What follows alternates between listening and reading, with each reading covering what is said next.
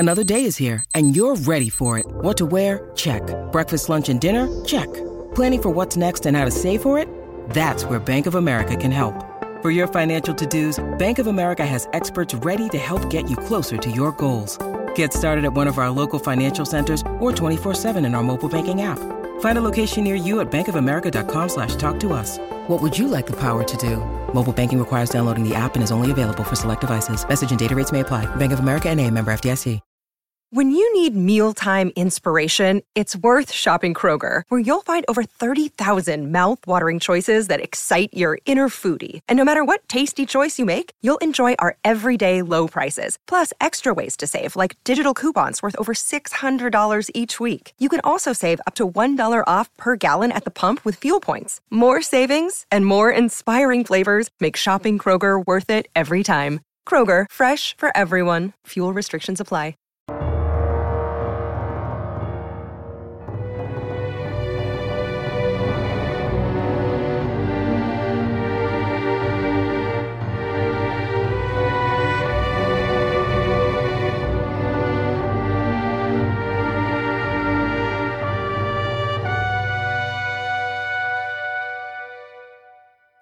It was the day of the sculling match between Hastie and Mullins, and a stream of men were making their way down to the banks of the Isis.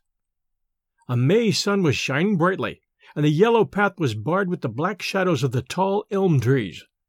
On either side, the gray cottages lay back from the road, the hoary old mothers of mines looking out from their high, mullioned windows at the tide of young life which swept so merrily past them. Black-clad tutors, prim officials, pale reading men, brown-faced, straw-hatted young athletes in white sweaters or many-colored blazers, all were hurrying towards the blue winding river which curves through the Oxford meadows. Abercrombie Smith, with the intuition of an old oarsman, chose his position at the point where he knew that the struggle, if there were a struggle, would come. Far off he heard the hum which announced the start, the gathering roar of the approach, the thunder of running feet, and the shouts of the men in their boats beneath him. A spray of half-clad, deep-breathing runners shot past him, and craning over their shoulders, he saw Hastie pulling a steady 36, while his opponent, with a jerky 40, was a good boat's length behind him. Smith gave a cheer for his friend, and pulling out his watch, was starting off again for his chambers when he felt a touch upon his shoulders, and found that young Monkhouse Lee was beside him. "I saw you there," he said, in a timid, deprecating way. I wanted to speak to you. If you could spare me a half-hour. This cottage is mine. I share it with Harrington of King's. Come in and have a cup of tea." "I must be back presently," said Smith. "I'm hard on the grind at present, but I'll come in for a few minutes with pleasure. I wouldn't have come out here, only Hastie is a friend of mine." "And so is he of mine. Hasn't he a beautiful style? Mullins wasn't in it. But come into the cottage. It's a little den of a place, but it is pleasant to work in during the summer months." It was a small, square, white building with green doors and shutters, and a rustic trellis-work porch, standing back some 50 yards from the river's bank. Inside, the main room was roughly fitted up as a study, deal table, unpainted shelves with books, and a few cheap oleographs upon the wall.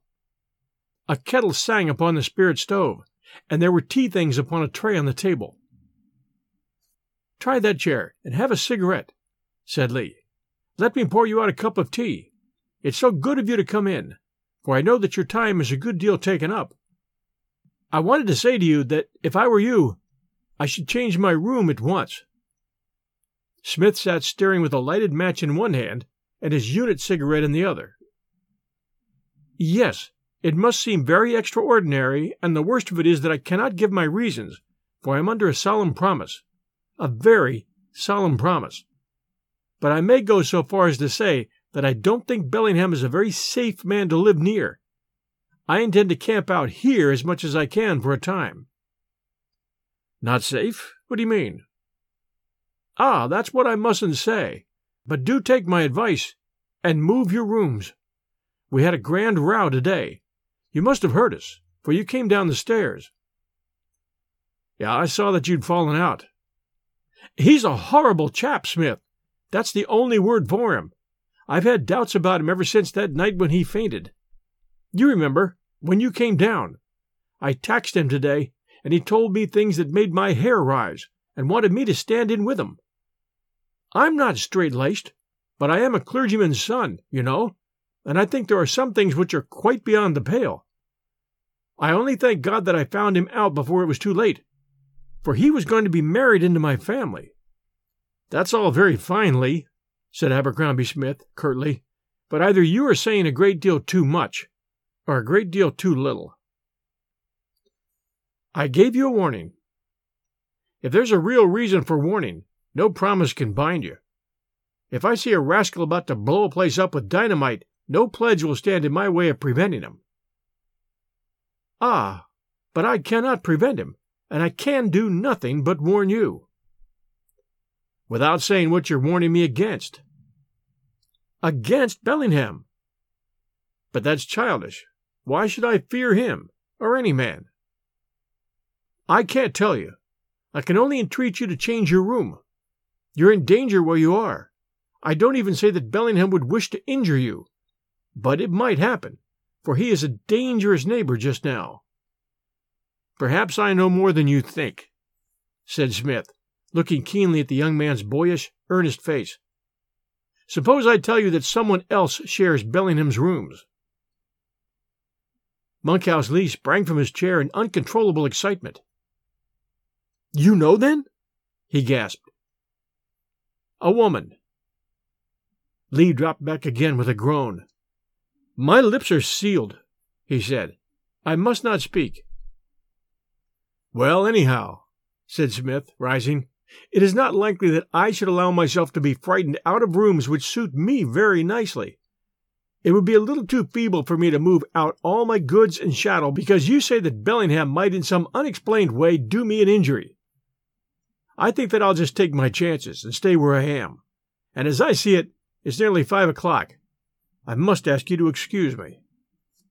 He bade the young student adieu in a few curt words, and made his way homeward through the sweet spring evening, feeling half ruffled, half amused, as any other strong, unimaginative man might who has been menaced by a vague and shadowy danger. There was one little indulgence which Abercrombie Smith always allowed himself, however closely his work might press upon him. Twice a week, on the Tuesday and the Friday, it was his invariable custom to walk over to Farlingford, the residence of Dr. Plumptree Peterson, situated about 1.5 miles outside of Oxford. Peterson had been a close friend of Smith's elder brother Francis, and he was a bachelor, fairly well-to-do, with a good cellar and a better library. His house was a pleasant goal for a man who was in need of a brisk walk. Twice a week, then, the medical student would swing out there along the dark country roads and spend a pleasant hour in Peterson's comfortable study, discussing over a glass of old port the gossip of the varsity or the latest developments of medicine or of surgery. On the day which followed his interview with Monkhouse Lee, Smith shut up his books at 8:15, the hour when he usually started for his friend's house. As he was leaving his room, however, his eyes chanced to fall upon one of the books which Bellingham had lent him, and his conscience pricked him for not having returned it. However repellent the man might be, he should not be treated with discourtesy. Taking the book, he walked downstairs and knocked at his neighbor's door. There was no answer, but on turning the handle, he found that it was unlocked. Pleased at the thought of avoiding an interview, he stepped inside and placed the book with his card upon the table. The lamp was turned half down, but Smith could see the details of the room plainly enough. It was all much as he'd seen it before: the frieze, the animal-headed gods, the hanging crocodile, and the table littered over with papers and dried leaves. The mummy case stood upright against the wall, but the mummy itself was missing. There was no sign of any second occupant of the room, and he felt as he withdrew that he had probably done Bellingham an injustice. Had he a guilty secret to preserve, he would hardly leave his door open so that all the world might enter. The spiral stair was as black as pitch, and Smith was slowly making his way down its irregular steps when he was suddenly conscious that something had passed him in the darkness. There was a faint sound, a whiff of air, a light brushing past his elbow, but so slight that he could scarcely be certain of it. He stopped and listened, but the wind was rustling among the ivy outside, and he could hear nothing else.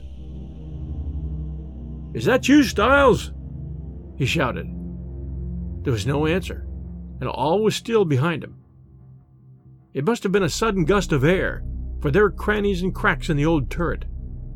And yet, he could almost have sworn that he heard a footfall by his very side. He had emerged into the quadrangle, still turning the matter over in his head, when a man came running swiftly across the smooth-cropped lawn.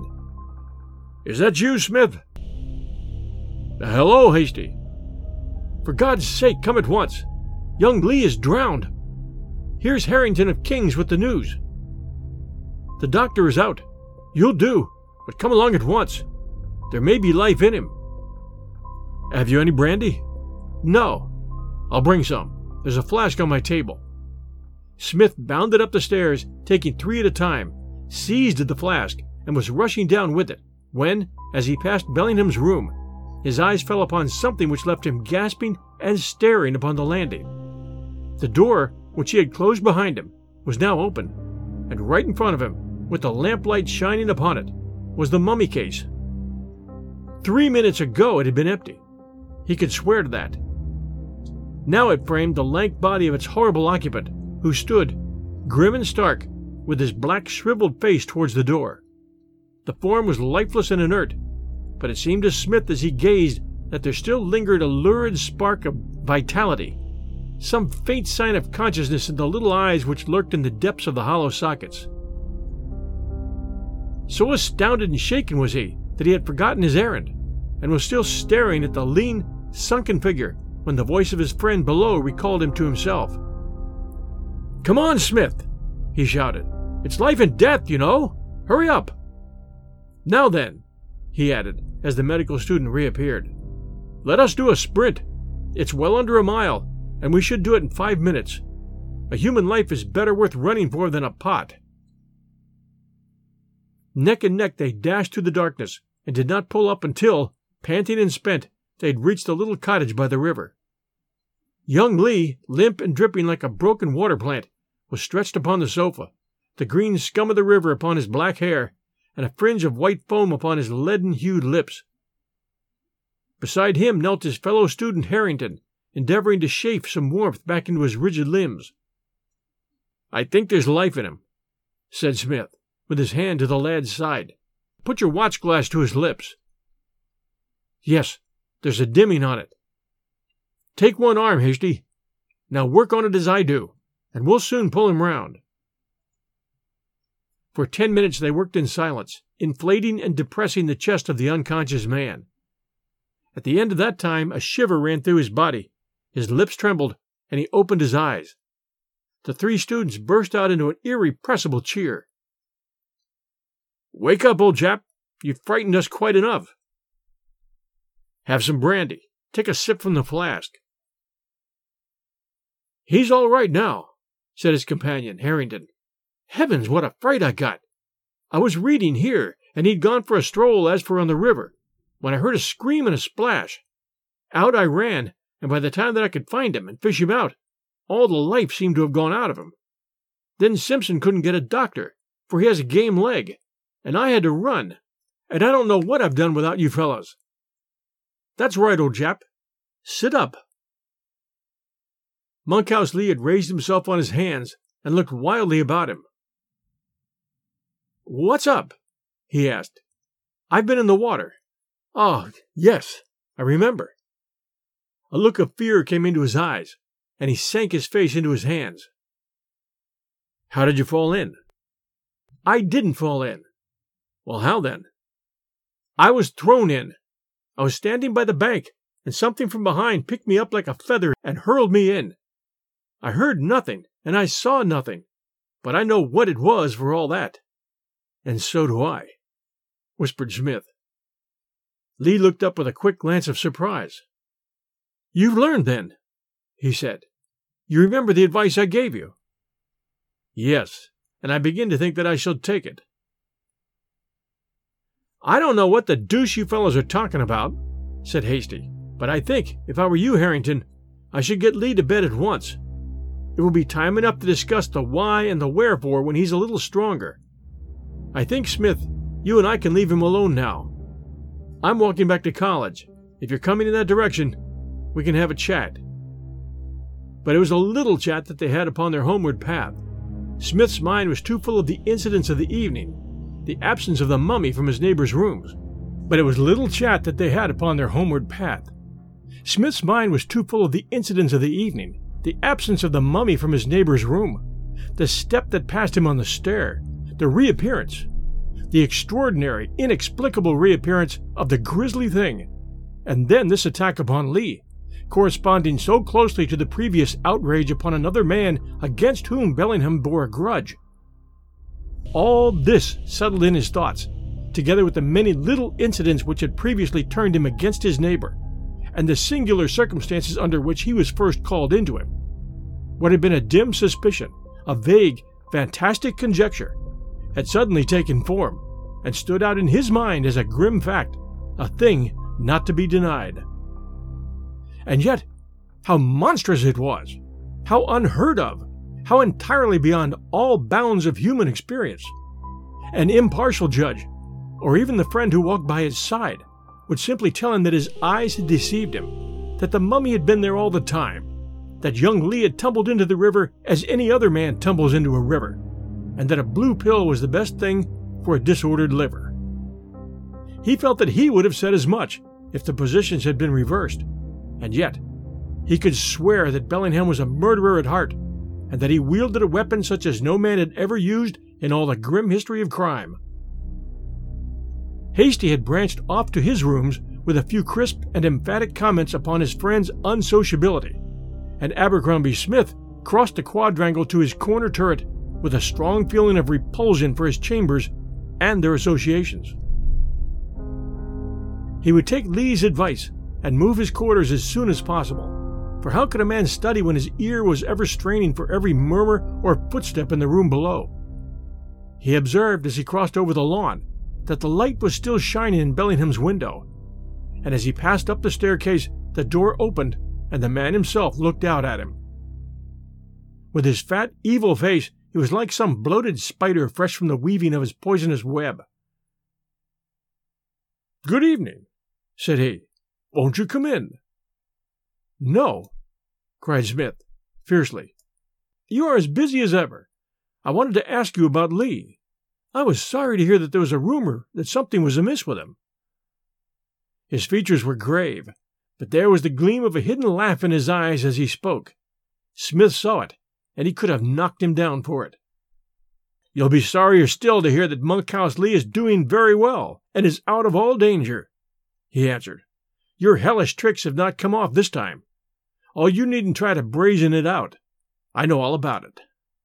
Bellingham took a step back from the angry student and half closed the door as if to protect himself.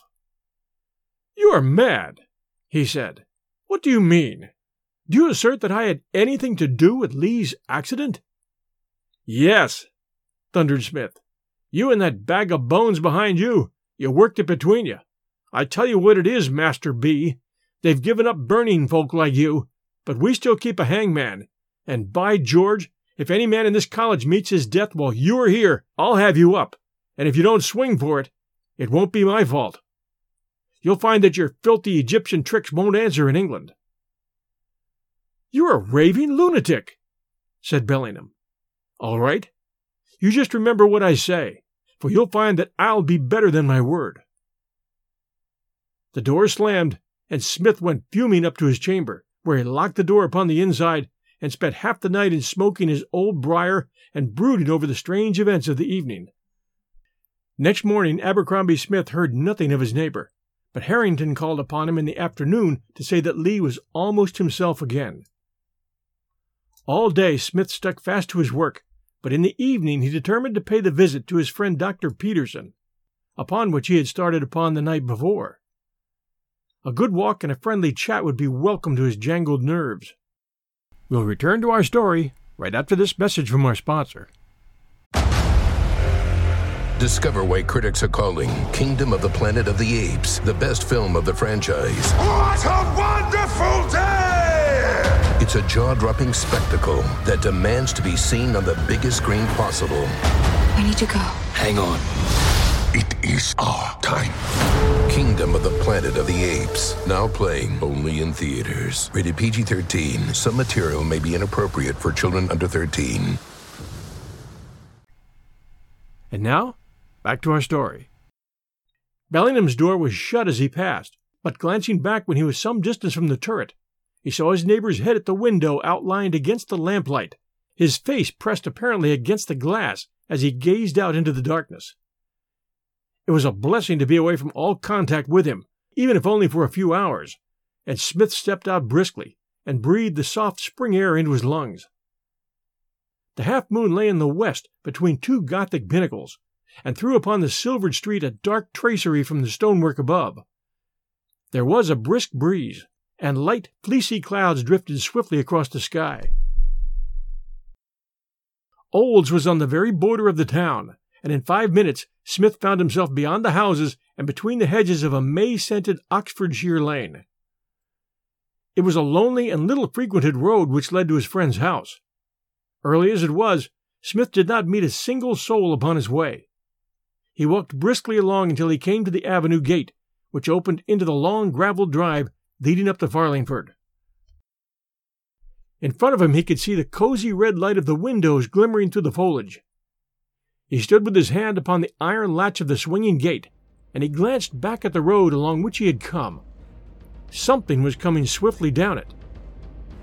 It moved in the shadow of the hedge, silently and furtively, a dark, crouching figure, dimly visible against the black background. Even as he gazed back at it, it had lessened its distance by 20 paces, and was fast closing upon him. Out of the darkness he had a glimpse of a scraggy neck, and of two eyes that will ever haunt him in his dreams. He turned, and with a cry of terror, he ran for his life up the avenue. There were the red lights, the signals of safety, almost within a stone's throw of him. He was a famous runner, but never had he run as he ran that night.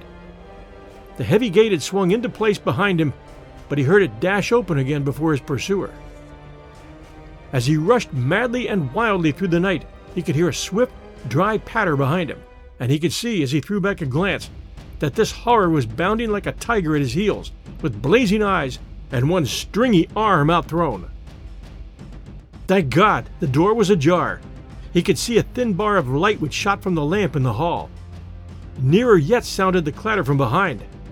He heard a hoarse gurgling at his very shoulder.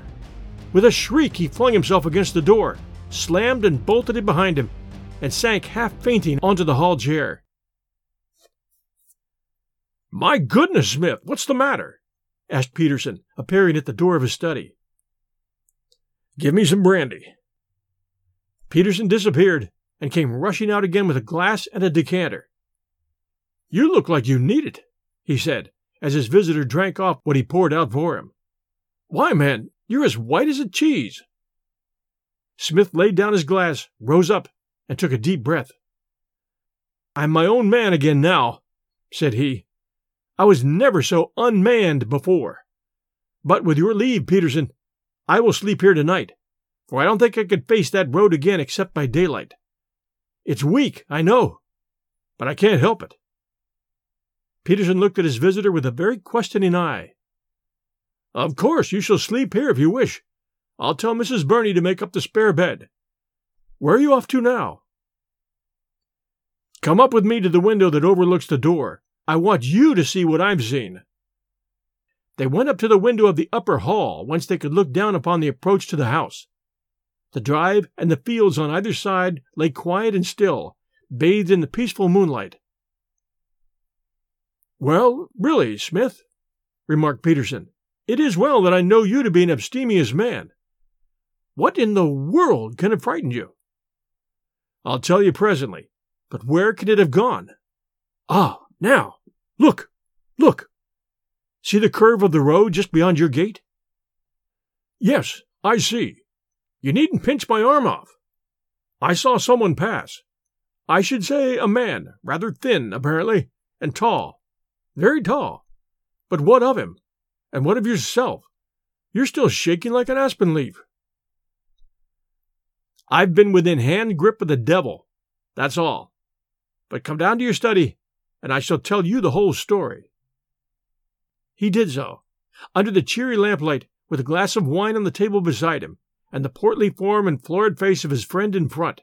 He narrated, in their order, all the events, great and small, which had formed so singular a chain, from the night on which he had found Bellingham fainting in front of the mummy case until his horrid experience of an hour ago.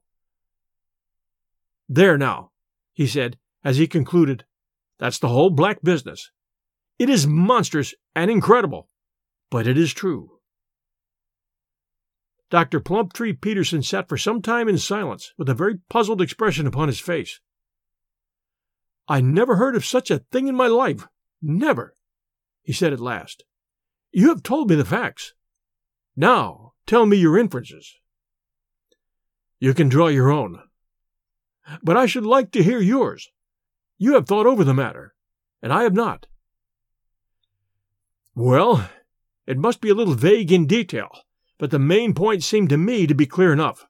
This fellow, Bellingham, in his Eastern studies, has got hold of some infernal secret by which a mummy, or possibly only this particular mummy, can be temporarily brought to life. He was trying this disgusting business on the night when he fainted. No doubt the sight of the creature moving had shaken his nerve, even though he had expected it. You remember that almost the first words he said were to call out upon himself as a fool. Well, he got more hardened afterwards, and carried the matter through without fainting. The vitality which he could put into it was evidently only a passing thing, for I have seen it continually in its case as dead as this table. He brings the thing to pass. Having done it, he naturally bethought him that he might use the creature as an agent. It has intelligence, and it has strength. For some purpose he took Lee into his confidence, but Lee, like a decent Christian, would have nothing to do with such a business. Then they had a row, and Lee vowed that he would tell his sister of Bellingham's true character. Bellingham's game was to prevent him, and he nearly managed it, by setting this creature off on his track.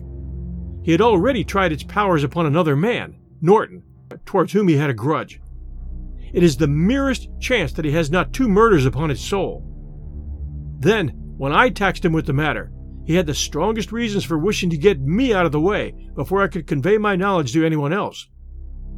He got his chance when I went out, for he knew my habits and where I was bound for. I have had a narrow shave, Peterson, and it is mere luck you didn't find me on your doorstep in the morning. I am not a nervous man as a rule, and I never thought to have the fear of death put upon me as it was tonight." "My dear boy, you take the matter too seriously," said his companion. "Your nerves are out of order with your work, and you make too much of it. How could such a thing as this stride about the streets of Oxford, even at night, without being seen?" "Oh, it has been seen. There's quite a scare in the town about an escaped ape, as they imagine the creature to be. It's the talk of the place." "Well, it's a striking chain of events. And yet, my dear fellow, you must allow that each incident in itself is capable of a more natural explanation." "What? Even my adventure of tonight?" "Certainly. You come out with your nerves all unstrung, and your head full of this theory of yours. Some gaunt, half-famished tramp steals after you, and seeing you run, is emboldened to pursue you. Your fears and imagination do the rest." "It won't do, Peterson. It won't do." "And again, in the instance of your finding the mummy case empty, and then a few minutes later with an occupant. You know that was lamplight, that the lamp was half turned down, and that you had no special reason to look hard at the case. It's quite possible that you may have overlooked the creature in the first instance." "No, that's out of the question." "And then Lee may have fallen into the river, and Norton been garroted. It is certainly a formidable indictment that you have against Bellingham, but if you were to place it before a police magistrate, he would simply laugh in your face." "I know he would. That's why I mean to take the matter into my own hands." "Eh?" "Yes, I feel that a public duty rests upon me, and besides, I must do it for my own safety, unless I choose to allow myself to be hunted by this beast out of the college, and that would be a little too feeble. I've quite made up my mind what I shall do, and first of all, may I use your paper and pens for an hour? Most certainly. You'll find all that you want upon that side table. Abercrombie Smith sat down before a sheet of foolscap, and for an hour, and then for a second hour, his pen traveled swiftly over it. Page after page was finished and tossed aside while his friend leaned back in his armchair, looking across at him with patient curiosity. At last, with an exclamation of satisfaction, Smith sprang to his feet, gathered his papers up into order, and laid the last one upon Peterson's desk. "Kindly sign this as a witness," he said. "A witness of what?" "Of my signature, and of the date. The date is the most important. Why, Peterson, my life might hang upon it." "My dear Smith, you're talking wildly. Let me beg you to go to bed." "On the contrary, I never spoke so deliberately in my life, and I will promise to go to bed the moment you've signed it." "But what is it?" "It's a statement of all that I've been telling you tonight. I wish you to witness it." "Certainly," said Peterson, signing his name under that of his companion. "There you are. But what is the idea?" "You will kindly retain it and produce it in case I'm arrested." "Arrested? For what?" "For murder. It's quite on the cards. I wish to be ready for every event. There's only one course open to me, and I am determined to take it." "For heaven's sake, don't do anything rash." "Believe me, it'd be far more rash to adopt any other course. I hope that we won't need to bother you, but it will ease my mind to know that you have this statement of my motives. And now I'm ready to take your advice and go to roost, for I want to be at my best in the morning." Abercrombie Smith was not an entirely pleasant man to have as an enemy.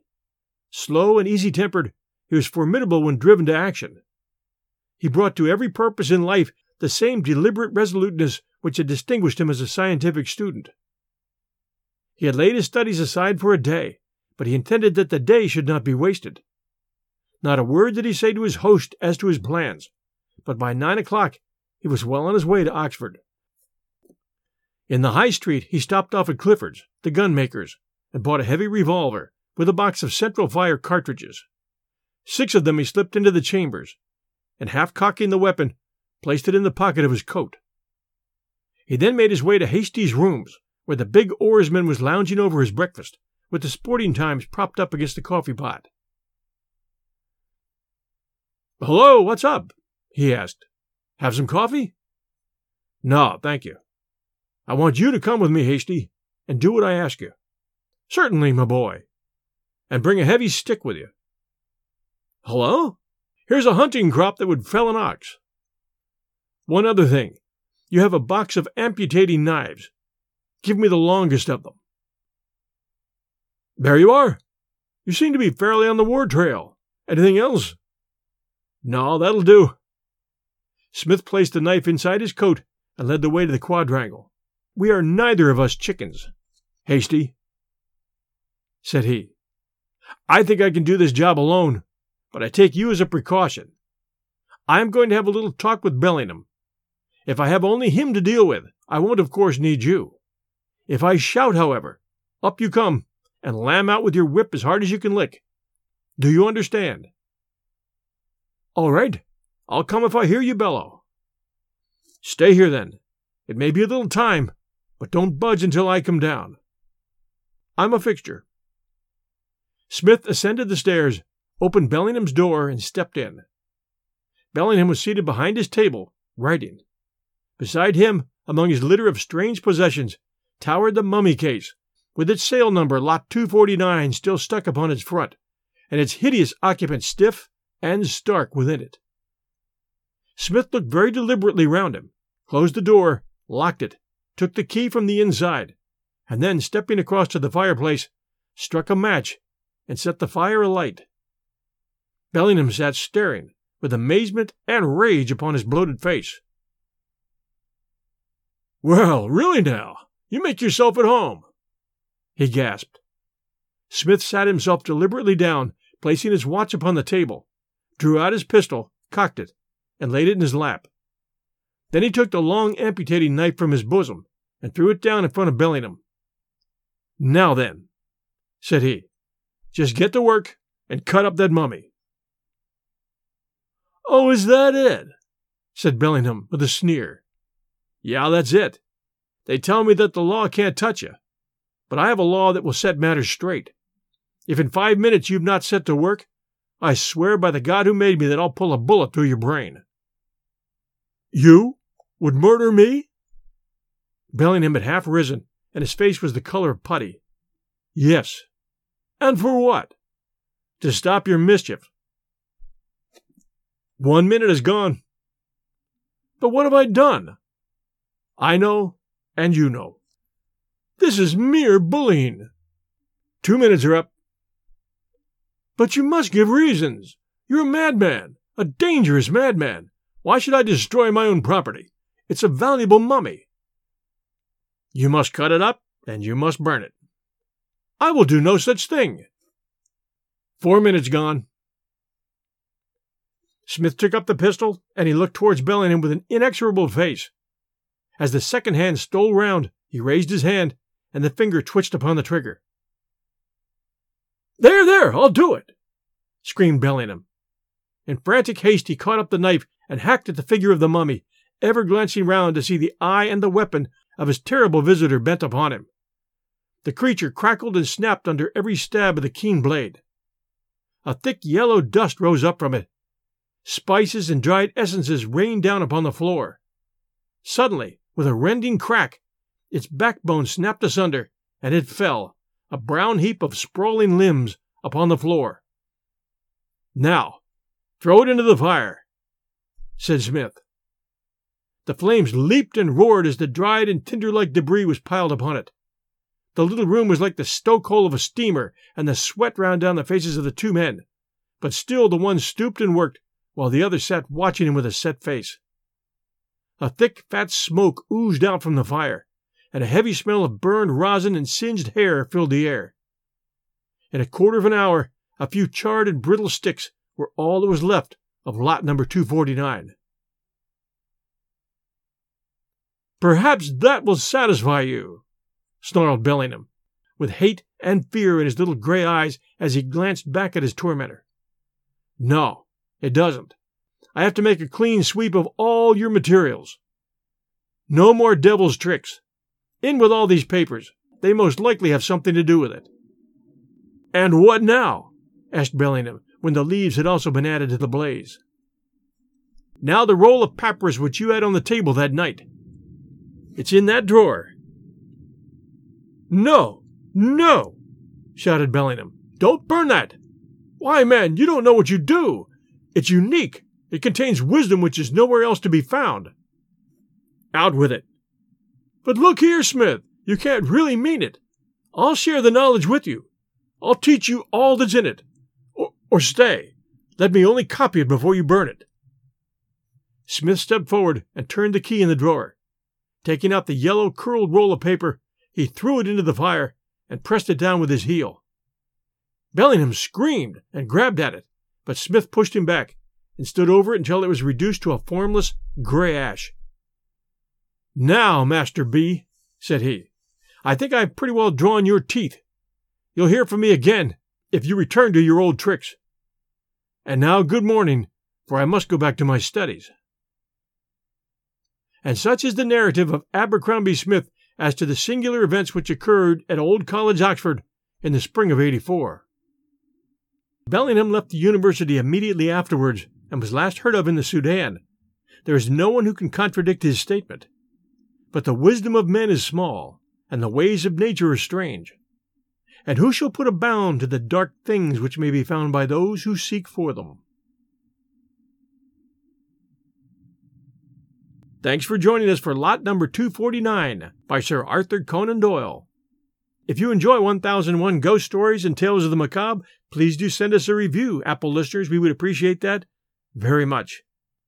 Meanwhile, thanks everyone for joining us, and please share our show with a friend.